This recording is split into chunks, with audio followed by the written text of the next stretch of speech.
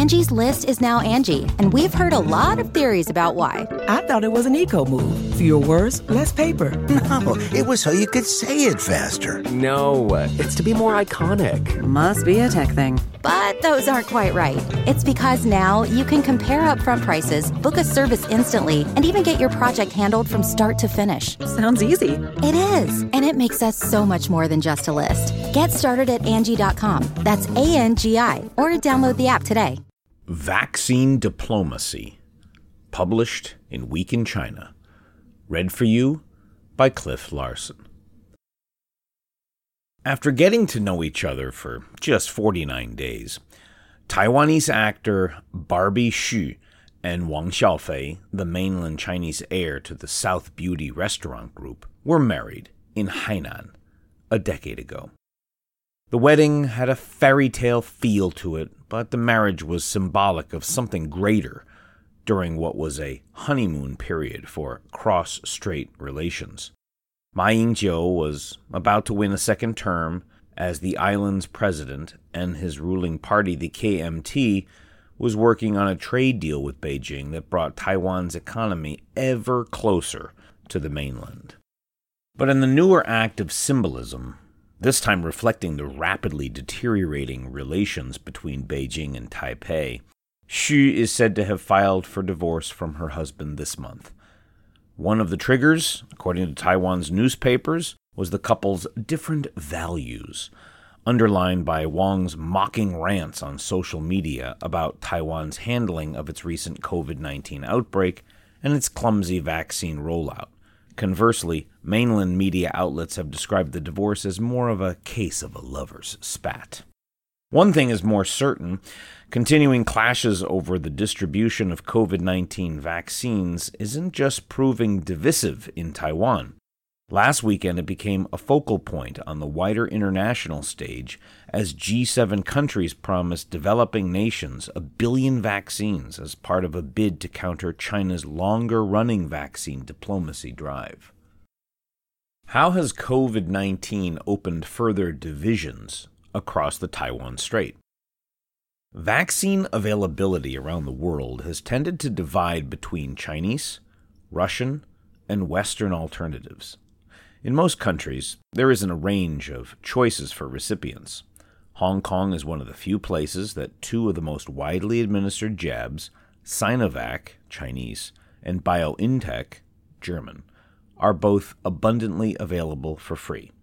And according to Hong Kong newspapers, families have had heated debates on whether to pick the more conventional vaccine developed by the Chinese biotech firm or the vaccine backed by 172-year-old Pfizer, the American pharma giant working with BioNTech, that deploys newer mRNA technology. One reason for the hesitancy and debates among Hong Kongers: China's track record in food and medical safety could not be described as stellar. Before COVID-19, the last time that domestic vaccine makers were part of a Week in China cover story was due to a damning scandal in July 2018. A sector-wide cleanup was ordered after the Shenzhen-listed pharmaceutical firm was caught fabricating its inspection and production records for a rabies vaccine. But for most families in Taiwan, including the aforementioned Wangs and their 2 children, the choice of inoculation isn't the pressing issue. The problem is neither Western nor Chinese-made COVID-19 vaccines are available. After undergoing 3 lengthy quarantines on both sides of the Taiwan Strait, Wang Xiaofei complained in a Weibo post this month that his Taipei-based family was not able to get vaccinated despite the worsening outbreak. The 39-year-old South Beauty group Scion that contrasted this experience with the way the mainland China has been recovering from the pandemic, noting how its economy was thriving as well. This is the gap, he fumed, criticizing the Taiwan government's management of the pandemic as shameless and low class. Wasn't Taiwan praised for how it responded to COVID? Under the independence-leaning Democratic Progressive Party, DPP, Taiwan had taken pride in its early handling of COVID-19 after the first reported case in Hubei province's capital, Wuhan, in late 2019. Just 300 or so cases were confirmed in Taiwan as of early April this year, mostly imported. For some, this success made a strong case for why Taiwan should be represented at the World Health Organization. At Beijing's insistence, the Taiwanese have been blocked from attending its annual assembly since 2016, when the DPP took office. However, in late April, a wave of new infections started to spread across the population of 23.5 million people. As of this week, the number of confirmed cases had spiked to more than 13,000, with about 450 deaths, equating to a 3% fatality rate. Worse still, cross-strait tensions seem to have made the situation worse, with both sides accusing the other of curtailing access to life-saving vaccines. Imports of vaccines from mainland China have been banned by the DPP, but Beijing's official stance is that it is happy to help by sending them, either through donations or commercial sales, for emergency use among its Taiwan compatriots. Beijing has also encouraged the Taiwanese to get inoculated in mainland China's provinces, such as Fujian, the closest to Taiwan. But the DPP government denounced the offers as insincere, saying they came with a hidden political agenda, and the island's leader, Tsai Ing-wen, openly criticized Beijing for blocking her government's procurement of BioNTech vaccines via its Chinese sales agent, Shanghai Fosun. Instead, Tsai expressed gratitude to the U.S. and Japan for donating 2 million doses of AstraZeneca vaccine. Irking Beijing further, the American share of the donation, about 750,000 doses, was flown to the island by a delegation of U.S. senators. They arrived on a U.S. Air Force plane, enraging Beijing, which demands that American military forces do not set foot on the island. As of this week, only about 3% of Taiwanese have been vaccinated against COVID, with most getting just the first of the 2 shots required.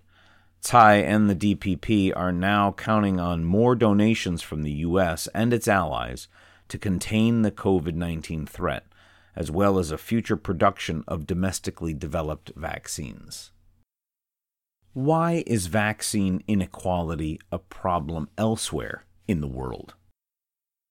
Taiwan has a decent standard of living and would not be bracketed as having developing status.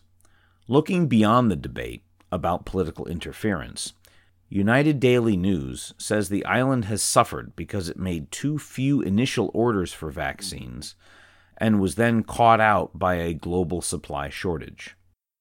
The World Health Organization has maintained that no one is safe from COVID-19 until everyone is safe, and that the risk of infection will only subside when everyone on the planet is vaccinated. It hopes to see a fifth of the world's 7.9 billion population inoculated by the end of this year. But that target is looking increasingly unlikely to be met, according to the World Health Organization's own data. Nearly 88% of the global population is yet to have a single jab. Vaccination rates are lowest in poorer countries. Last week, the World Health Organization warned of a third wave of infections across Africa, where more than 3.6 million COVID cases have already been confirmed in 47 countries. Countries like Uganda have seen a rise in new cases, up more than 30% in a matter of weeks, and most African nations are likely to miss a target of vaccinating at least a tenth of their population by September, unless the continent receives 225 million donated doses. By comparison, richer countries are on a course to see more than half of their adult population vaccinated by the end of the summer. The U.S. had fully vaccinated 145 million people, or 44% of its population as of this week. This compares with 45% in the UK, but just 3.5% in India. In a highly successful vaccine program, more than 80% of British adults have had their first jab. But in the weeks before last weekend's G7 summit in the UK, developed countries were increasingly criticized for hoarding more COVID-19 vaccines than they actually need.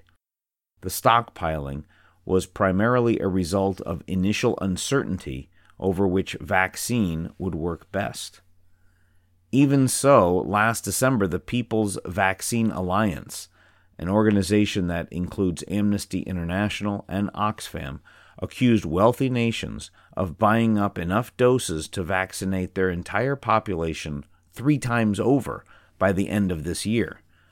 G7 members alone had reserved more than a third of the world's vaccine supply, despite making up only 13% of the global population.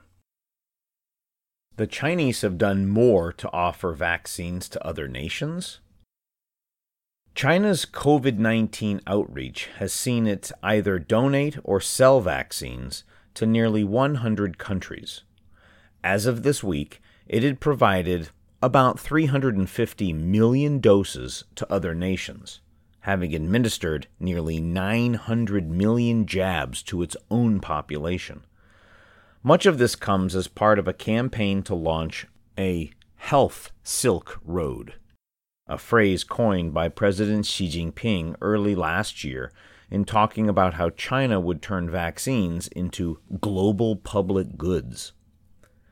The sheer scale of these efforts have seen Chinese internet users mocking the U.S. for contributing too little to the fight against COVID-19. In one example, there was widespread derision on social media after a statement by the American Embassy in Trinidad and Tobago proclaiming that the U.S. had donated 80 vials of the Pfizer-BioNTech vaccines to its Caribbean neighbor. By the end of May, Washington had still only pledged to donate about 25 million COVID-19 doses to other nations. China has done much more with a vaccination drive that has been welcomed in places like Southeast Asia, especially by countries whose alternative options are limited. At least 16% of Cambodia's 16 million people have had at least one Chinese vaccine dose, according to reports from Reuters last week. The question is asked whether Cambodia is too dependent on China, its leader Hun Sen said in a recent speech. If I don't rely on China, whom shall I rely on?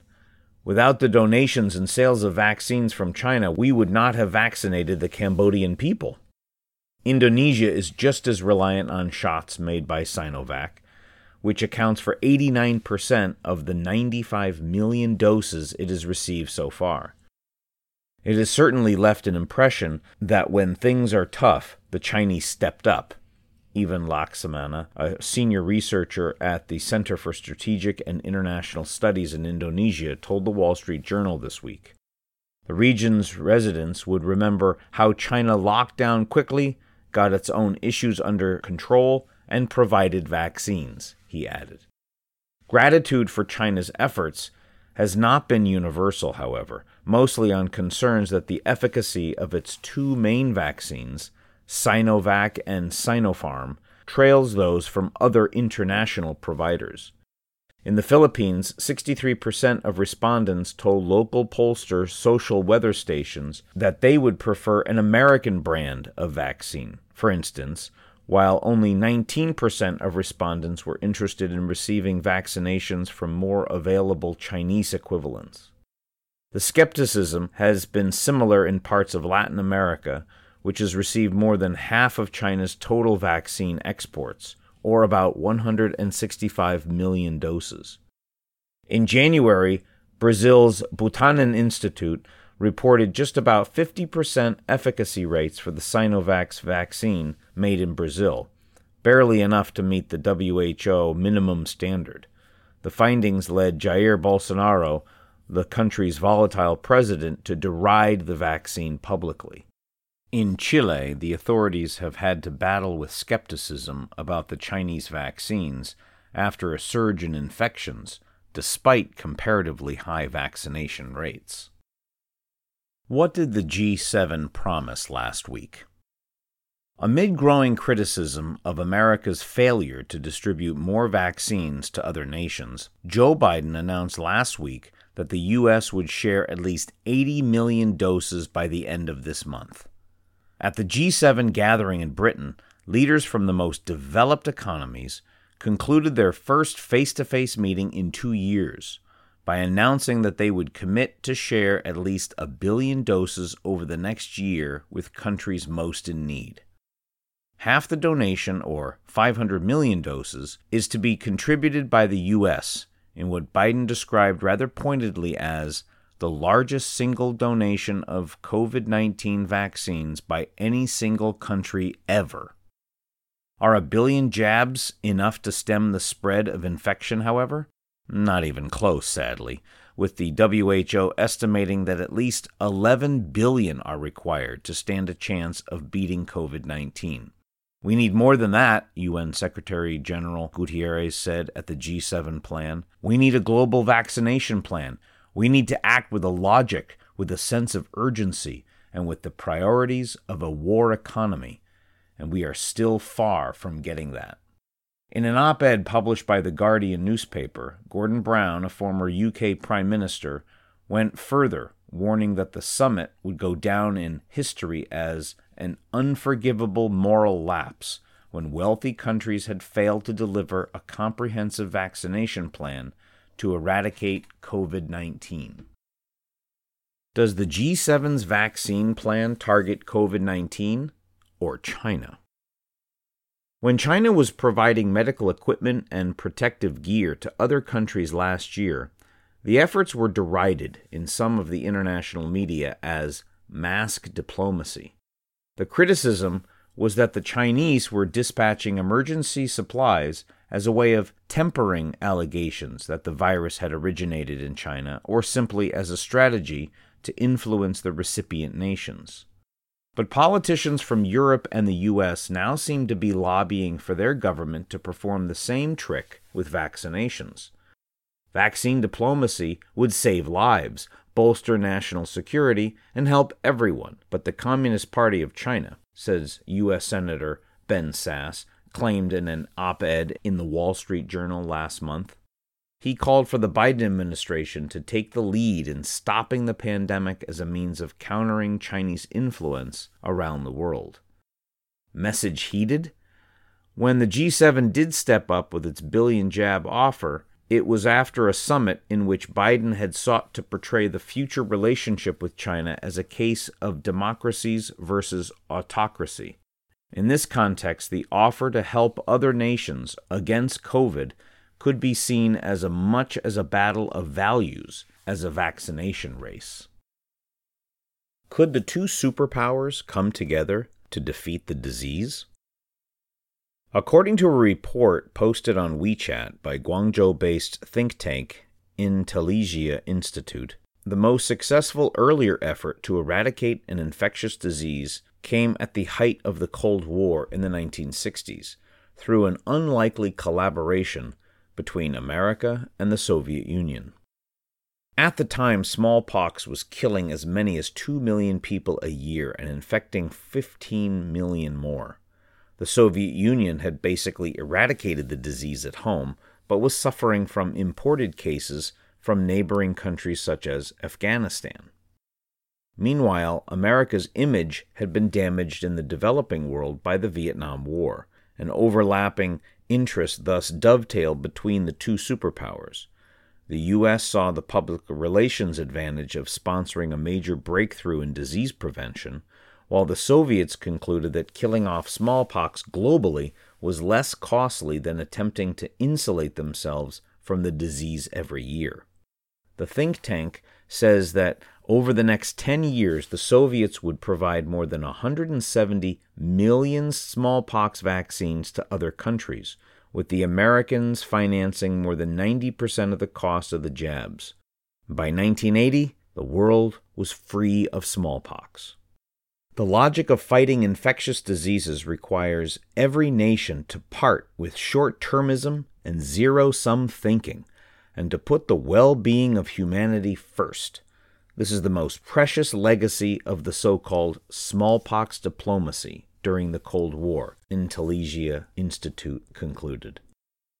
Might China and the U.S. come to a similar deal in confronting COVID? With enmity between the two governments showing little sign of subsiding, the chances of some kind of superpower cooperation seem distant. And last weekend's G7 statement signals that vaccine diplomacy is more likely to be competitive in nature than coordinated in months ahead.